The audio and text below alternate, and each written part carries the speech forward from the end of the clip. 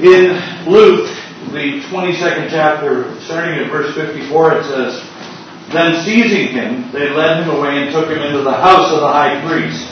Now, when they say then seizing him, this is Jesus that they're talking about. Jesus has just been arrested. Peter follows at a distance. "And when some there had kindled a fire in the middle of the courtyard and had sat down together, Peter sat down with them.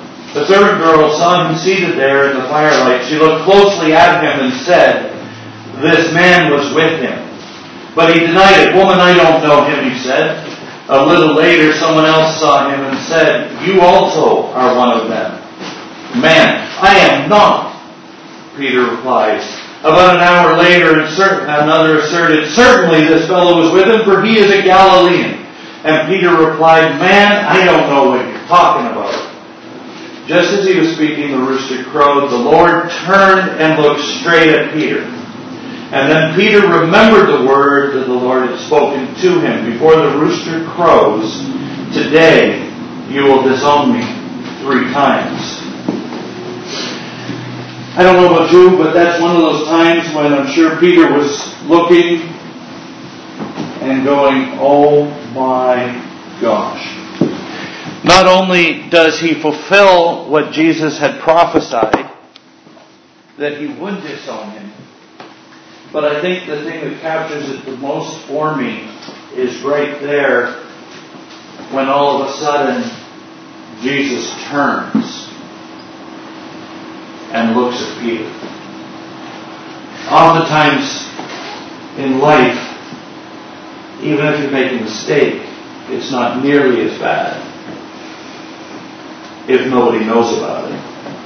Because at least you think, maybe I can turn this around. Maybe it's not as bad as I think. I remember as a kid, we were down playing in the park at the end of the street, and being boys, we can't just do normal kid things. We get into a rock throwing contest. And being boys, we progressed rapidly from throwing tiny little stones to see how far we could throw them to moving up to more significant rocks. And somehow I got my hands on a rock that was bigger than my hand. And just as I'm rearing back and I've just launched it in the air, darned if the idiot from the street down on the other side goes directly in front of where I've just thrown and gets that rock right in the back of the head. And of course, being a kid, I immediately went and applied first aid, asked him if he was okay, got him home, made sure that he made it, and faced my punishment like a man. Now, as a kid, my friends and I took off. When one of my idiot friends decides to rat me out, back in the time when I started before, I was thinking, I'll have loyal friends. My parents find me and I'm hiding in my closet. Again, I really thought through that quite significantly. Ran to my room and ran and hid in the back of the closet. Thinking back on it now, I'm going, man, I could have had a much better exit strategy than that. I put myself in the first place somebody's going to look, and much as it's not hard to find me because I'm in there crying, well, oh my gosh, I've killed somebody. Turns out he wasn't dead, but as part of the punishment, my parents made me go over to the kid's house. And I had to face the kid and apologize for what I did. Okay, now, side editorial note, I really wanted to say, I'm sorry you got hit in the head with a rock, but if you hadn't been stupid and gone in front of all of us throwing them, you wouldn't have gotten hit. So I don't really know this is my fault. But my father had explained to me with a belt that that was not the answer that I was going to be given and that I needed to learn. But that's what we tend to do. If we make a mistake, we're not always willing to face it. How much worse is it when we're following the Lord at whatever place we are in our lives and we make a mistake, because right away the enemy jumps at you and goes, oh yeah, that's it, you're ruined. You screwed up. That's it, out with you. They're not going to want to see you. They're not going to want anything to do with you. And so we begin to buy into those sort of things. And so for me, it has always helped me because, contrary to popular opinion, I make probably more mistakes than everyone else in the room combined.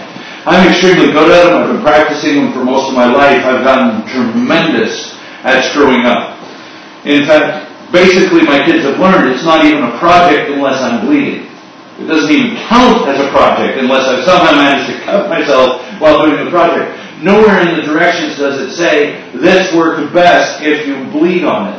But for some reason, over the years I've just discovered, usually because I just want to get into it and not necessarily think the whole process through. So I've learned over the years to make mistakes. And one of the first things I want to bring out to you is, perhaps that's important to remember, because we can get the idea that everyone around us doesn't screw up. And while others may not tell you that they've screwed up, I've kind of come to the thing in my life where I'm going, yeah, I'm not perfect. Over the years I've discovered that other people have noticed that I'm not perfect. But I'd rather tell you that I screwed up and what I did to fix it than to have you think that everybody's perfect. Because if we're thinking that everyone around us is perfect and people don't make mistakes, then when we screw up, we think we're the worst of the lot, and the enemy uses that to cut you out. And it's much easier to take somebody down. Think about how animals hunt. The pride of lions when it's hunting, wolves when they're hunting, they don't take down the entire herd. What do? They run and they start getting the weak. They start getting the animals that they can carve away from the herd. And then they take it down and they eat it. Sometimes in life, in churches, you will find that when you make a mistake, rather than people saying, geez, yeah, that's bad, but everybody fails. Absolutely everybody fails. If there were perfect people in this room, they wouldn't need to be here. Everybody makes mistakes. But we get fooled by the enemy into saying nobody else ever makes a mistake. And the first step we need to realize is everybody makes mistakes. Now for me, it really helps that the Lord's recorded this with Peter, that Peter, he was prophesied that he would fail. It was prophesied that he would deny the Lord 3 times before the rooster crows. And what does he say? No way, Lord, not me. Everybody else may fall by the wayside, but I'm not going to. Okay, I know it's one of those things, but it helps me to know that a guy who has hung out with Jesus from the very beginning of Jesus' public ministry screwed up. I've never walked on water. I've never done half of the things. I never saw a miracle of the loaves and fishes, much less see it twice. Peter's seen both of those. He's gone for a stroll in the storm. He's seen the Lord heal all sorts of people. The blind have received their sight. He's seen him set the demon-possessed people free. He has seen it all. He's seen Jairus raised from the dead. He's seen Jairus' daughter raised from the dead. He's seen Lazarus raised from the dead. And there he is. And they say to him, wait, you were with Jesus. And right away Peter's going, no, that wasn't me. You got a case of mistaken identity. I just look like that guy. I assure you I'm not that guy. Doesn't catch on what's going on. But mere hours after having just told Jesus, not me, Lord, I'll be right there with you. I don't know about you, but I have told the Lord, oh yeah, you can count on me, God. I'm right there for you. Don't you worry about it. I'm believing you, God. And then I've come to the place in my life where I've gone, oh crap. This entire time I've been not following him, holding on to him like I should have. And I've had the enemy come along and go, you see, told you, you're good for nothing. You see that? Look, you shouldn't even be serving the Lord. And you have to get to that place where you're going, wait a second, that's not true. Yes, I screwed up. I've made mistakes. I've unintentionally hurt people. And that kills me when I hurt somebody. I don't ever want to hurt anybody. And very unintentionally, while saying something, somebody's been offended and hurt. And what nobody sees behind the scenes is that broken my heart. Because the last thing I want to do is hurt one of God's children. I've told Christian numbers of times, I have grace for everybody out there. But I have very little grace for me. I hold myself to a high standard. And the person who's hardest on me is not Teresa, it's me. And that's not necessarily the right way to go. See, there you go, another mistake. Dang, Pastor, you're just hitting them all. But I have learned along the way that Peter's story didn't stop there. But if Peter screwed up, and the Lord was still able to use him, maybe, just maybe, He can use me. And by extension, since you stand a far better chance of making all the mistakes I've made, maybe, just maybe, He can use you. But the trick is, you have to recognize that failure is not the end. The only time failure is fatal is if you give up. No Olympic athlete has ever won a medal the first time out. No Olympic athlete gets up and goes, I'm going to win the 400-meter breaststroke. I'm going to have a goal, and has never been in the pool. You have to swim and swim and swim, and you have goals. You hit some of them, you don't hit others. They don't win every race. Believe it or not, 90% of the time, they don't win anything. Worse yet, what is it? 30,000 Olympic athletes will participate, typically in an Olympics. And I think the medals are somewhere in the hundreds. Do you know what that means? That means in the Olympic Village, that place is filled with failures. The Olympics are filled with failures. You look at me and go, no, those are the elite of the country. Yeah. But when compared to everything else, oh wait, you think maybe that's the trick?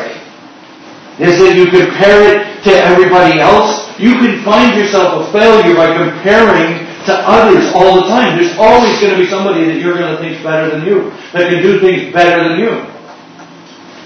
You ever thought about that? Oh my gosh, I'm a failure. Well, yeah, if you're going to look at it that way, sure. But you know what else? No person's ever a success without having learned that making mistakes is not fatal. It's only fatal if you stay at the place of making mistakes. If we push on and we keep going and we learn from that and we use it as experience, see, something that these two and those two back there are going to learn along the way. I've developed white hairs. Fortunately, I cut them down and they carded me for a prescription and the thing, and I went, oh, thank you. The girl just looks at me and I'm going, here it is. You betcha. Oh, you need my ID? Oh, yeah. Okay, but who remembers when you were younger and you had to use your ID for things and you're going, oh man, what, you think I don't look old enough? What I didn't realize, no. I have not spent time in bars, but I do have the world's smallest bladder. And so, just outside of Fenway Park as we were leaving and I was trying to get to the car, I'm going, uh-oh, I need to use the bathroom. And so the only place I could find was a bar. And I'm going, oh man, I don't want to go into a bar. And then I'm going, oh no, but I don't want to have wet pants either. So it was a toss-up. And so I went to the door, and I didn't even realize that they card people into those things. And so the guy at the front door is going, hey, where's your ID? Here it is, can you please? And he goes, what's going on? I just said, I need the bathroom, and I know you got one. And he looks at it and goes, well, you're old enough, otherwise you wouldn't be allowed to use our bathroom. Okay. But sometimes we encounter that and we go, oh, you need my ID, okay, I'm not going to go in. You know, then you're then happy with wet pants when you go home. And let me tell you, that's not a good thing to have if you're going to go and be riding in a car. Why do we let failures beat us? Why do we let mistakes beat us? We want to be used greatly by God. We want God to use us. But we let the enemy distract us. Going, you're a screw up. Oh, I can't believe it. You said you were going to get up to pray with the Lord at 5 a.m. It's 6 o'clock and you're still in bed. Oh, God's never going to use you, and what do we do? Oh, God's never going to use me, I'll just roll over. Successful people do not let mistakes hold them back. At some point in your life, you will come to a place where you have to say, either this will define me, and it will hang around my neck like a medal, or I'm not going to let this be what people say of me. This shall not be the mark that's hung around my neck. That God, if you can use the weak things, if you can use the things that make no sense in the Bible, then okay, God, I'm going to put my hand in your hand, and somehow in my life you can use this and you can gain glory, because I want to see you do great things. I want to see people be touched by you, God, and I don't care if it's about me. I don't want it to be about what I've done. I don't want it to be that I will never see God do anything because I'm just going to sit and wallow in the mud and go, well, I can't go there. I can't get to the top of that hill because I'm stuck in the mud of my mistakes, my sins, my failures. You know what else does that? Pigs. Pigs are the only ones that wallow in the mud. Pigs and Christians that'll never get out of their chair. Christians that'll never step up and say, okay, God, it doesn't make any sense to me why you want to use me, but I'd rather go with you because somehow you see value in me when nobody else does. Guys, at some point you come to the place in your life with your walk with the Lord that it becomes what He has to say and not what the person around you has to say. Not what the reflection in the mirror has to say. Because if I listened to the reflection in the mirror, I would never get up and preach. It is hard enough for me to step into the building of the church some weeks going, man, God, are you sure? Are you sure you can use me? God, I don't know. There's a lot of other people out there. They can speak better. They look better. They can play music. They can do things better. Or do I go, okay, God, you called me. I don't understand it. But you know what I've learned? Best to go with God. Because He knows best. It's not Father knows best on TV. It's God knows best. And for whatever reason, if He says He wants to use me, I may not understand it, but I'd rather go with what He has to say than what anybody else has to say. And even if that face in the mirror saying, you're not going to make it, you can't speak, you can't do this, you can't do that. It's not the can'ts that matter, it's the God that can. And that's what I have to hold on to. And I refuse to have people say to me, especially when it's people about this church, when people say, oh, that person doesn't matter, oh, that person, do you know what they've done? Do you know where they've been? I don't care about any of that because God has something to say about each of us, and it's not any of the bad, it's the good. And it's not that that person won't live. It's not that that person doesn't have strengths and talents. Because you know what? It's what God has to say that matters.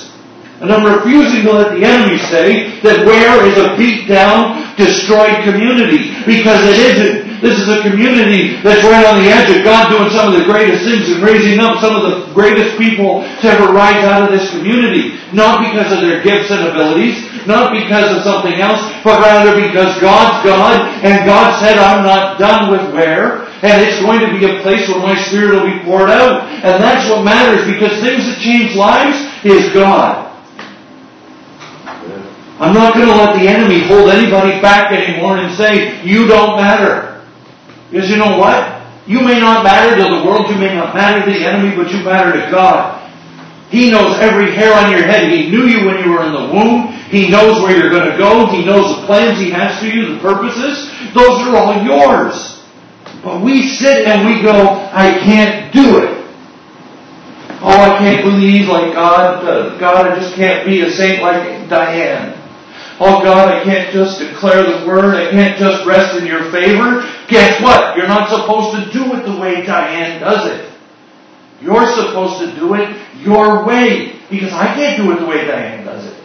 You can't do it the way I do it. You know why? Because then it's not your relationship with God. Sorry, Diane, welcome back. It would appear that this is pick on everybody. But sometimes, guys, we have to get off of this looking around and saying, I'm not like them. You're not. This is some of the most creative people I've ever seen. But they're also some of the people that sit back and go, I'm going to be this. And God's going, I've got so much better for you. I've got a far greater life. I've got freedom. I've got life. Joy. And we sit there and go, no, God, I don't want any of that. That's too much work. What work is it? Well, you know, Pastor, I can't get up in the morning and read my Bible. I can't get up and pray for hours. You know what? Nobody can. No athlete leaps in the pool and goes, I'm going to go swim 400 meters and hasn't even swum a lick. First thing you have to do is learn to swim. We got to get off of, I'm supposed to do all of this. Because the minute you come up with that list where it's all of this, you're beat. You know where it starts? It starts with God. It starts with a relationship with Him. It starts with God. I don't necessarily even know who you are, what you look like, or what your voice sounds like. Hi, my name's Chris, and I'd like to meet you. God, I don't understand everything that's gone on in church. I don't even understand all the words that they use in church. But God, I want to meet you. I want to know you like some of them do. You know what happens then? You end up with an Elijah. You end up with a Ruth. You end up with a Mary. I'm sorry. Mary in the Bible. But Mary in the back's good too. But Mary didn't get there. This Mary didn't get there this way. I guarantee you talk to anybody else in this room that's been serving the Lord for a while, heaven forbid their life has not been perfect. Chances are it's been marked with suffering. It's not been easy. But you know, when it's with God, and I can tell you this day in and day out, when you're walking with the Lord Almighty and you look back later, it's not going to be the difficult time that you remember.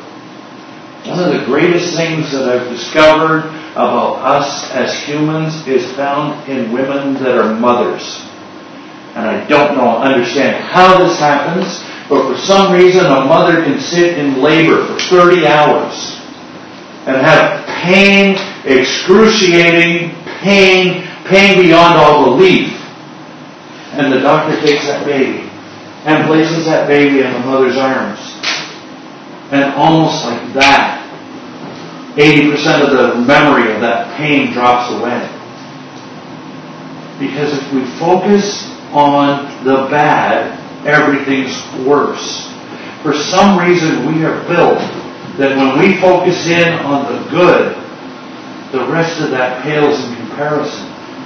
Because God's made us that way. Not that we wouldn't have suffering, but that when you walk with the Lord and you look back at your life, you're able to see the good things.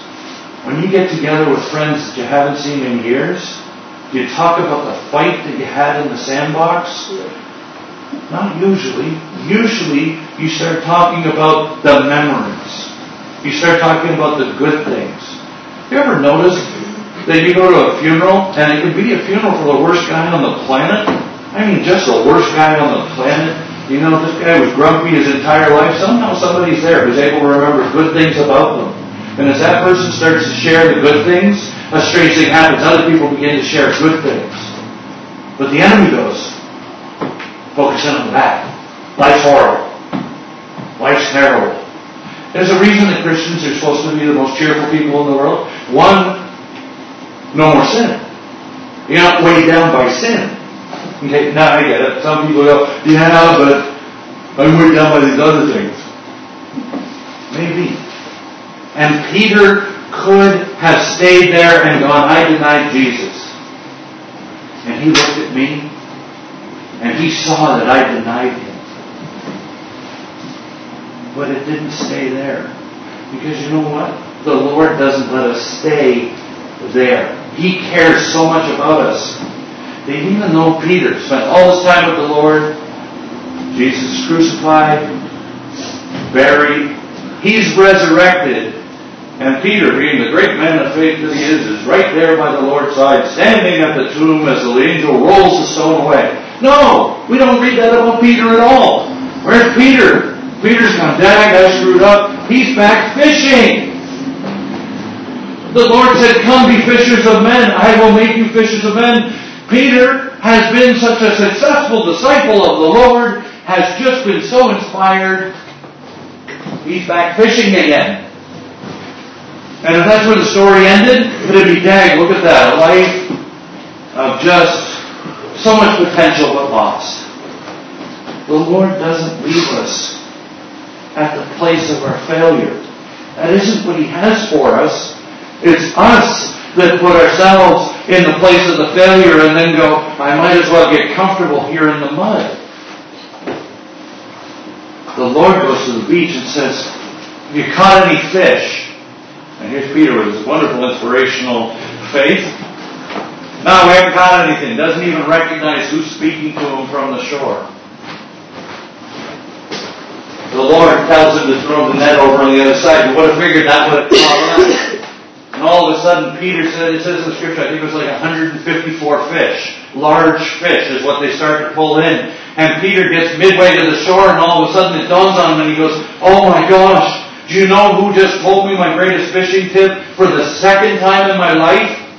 Rather than go on and be the world's greatest fish catcher, could have been on deadliest fish catching in the middle of the Mediterranean, but instead of that, he leaps out of the boat because he realizes, oh my gosh, look who that is on the shore. And he goes racing off to the shore and comes and sees Jesus. And what does Jesus do? You stupid fisherman, what in the world were you thinking? I can't believe it. You disowned me in the midst of that crowd after you just said you were going to stand with me. None of that. None of that. He makes lunch.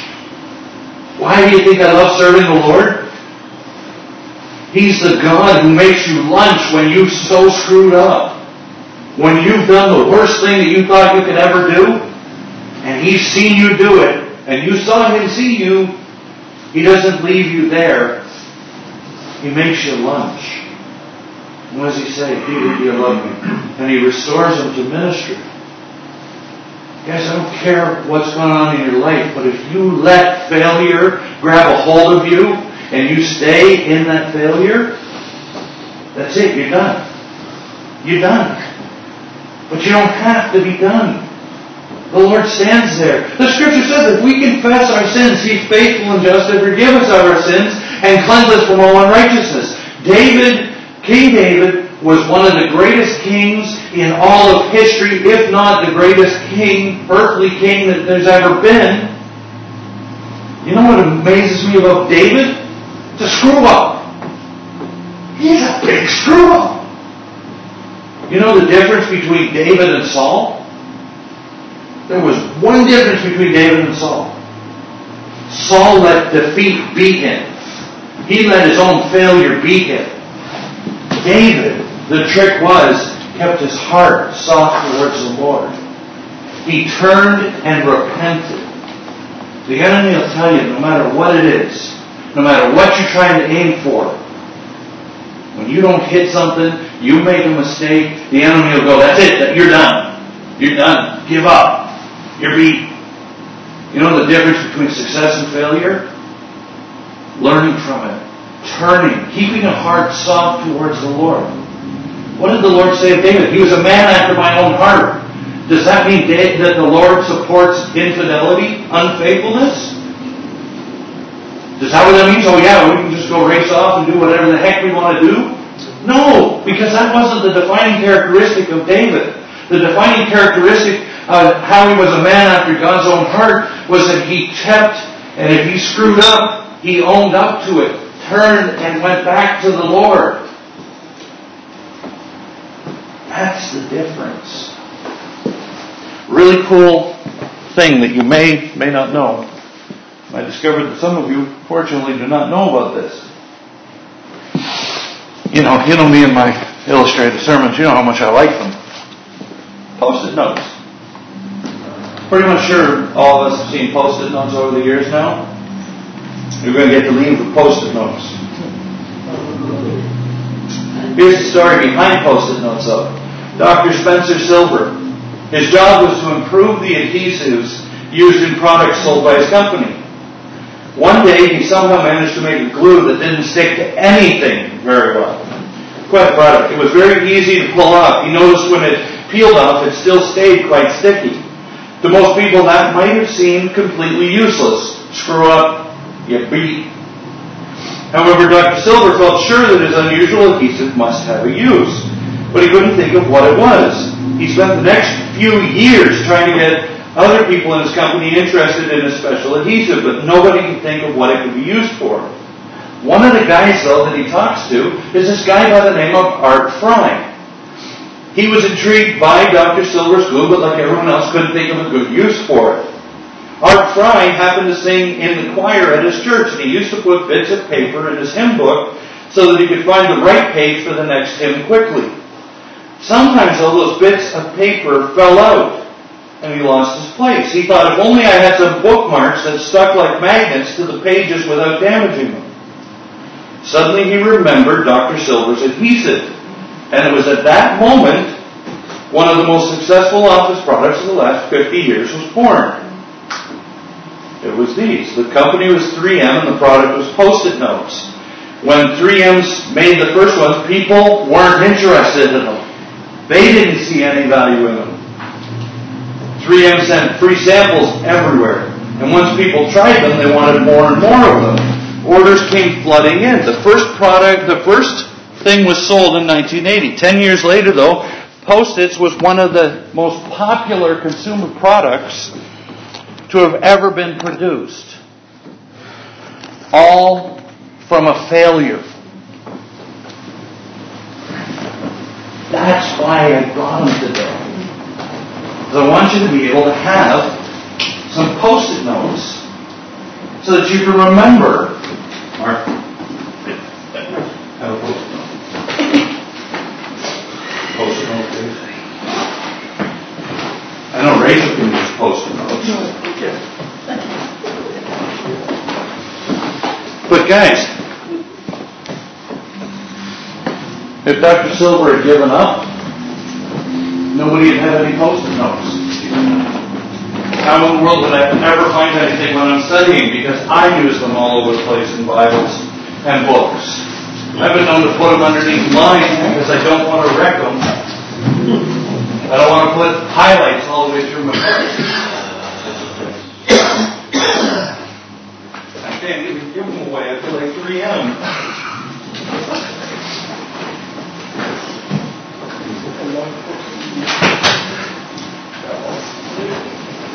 I threw two of them out. They're separated at the last second. Okay, you see why I like these? You understand why now a message on failure isn't necessarily one of the most uninspiring messages that you've ever heard in Scripture?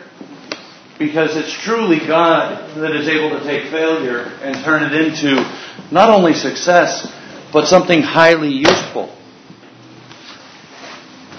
That's what He does with our lives. That's why when the enemy starts to whisper in your ear, that you're able to go, no, forget it. I'm not buying into that. If God could use Post-it notes, which incidentally we've just used in the middle of a service, and now you're never going to look at Post-it notes again, and rightly so, because you should be able to look at Post-it notes and go, I don't care what anybody says. If God could find a use for something that was deemed a failure by people with PhDs, these were highly educated people that said, man, you really screwed up, Dr. Silver. That stinks. That stuff's no good. What a useless thing. And the world may say that about you. If somebody's ever told you you're useless, let me tell you, you're not. That not only does God have great things for you, but He can use you to change people's lives simply because you're who you are. We were made who we are. God is sovereign. You have not come here by an accident. You have come to this time and place in history because God wanted you here. He didn't want you somewhere else. He wanted you here. He has a purpose and a plan. You can trust Him in it. And know, and this is the thing that gets me through more days and more weeks than anything else, no matter what happens in my life, I am confident that God can use it for His good. He has a plan. He can even use the bad things that happen and turn them around for my good because He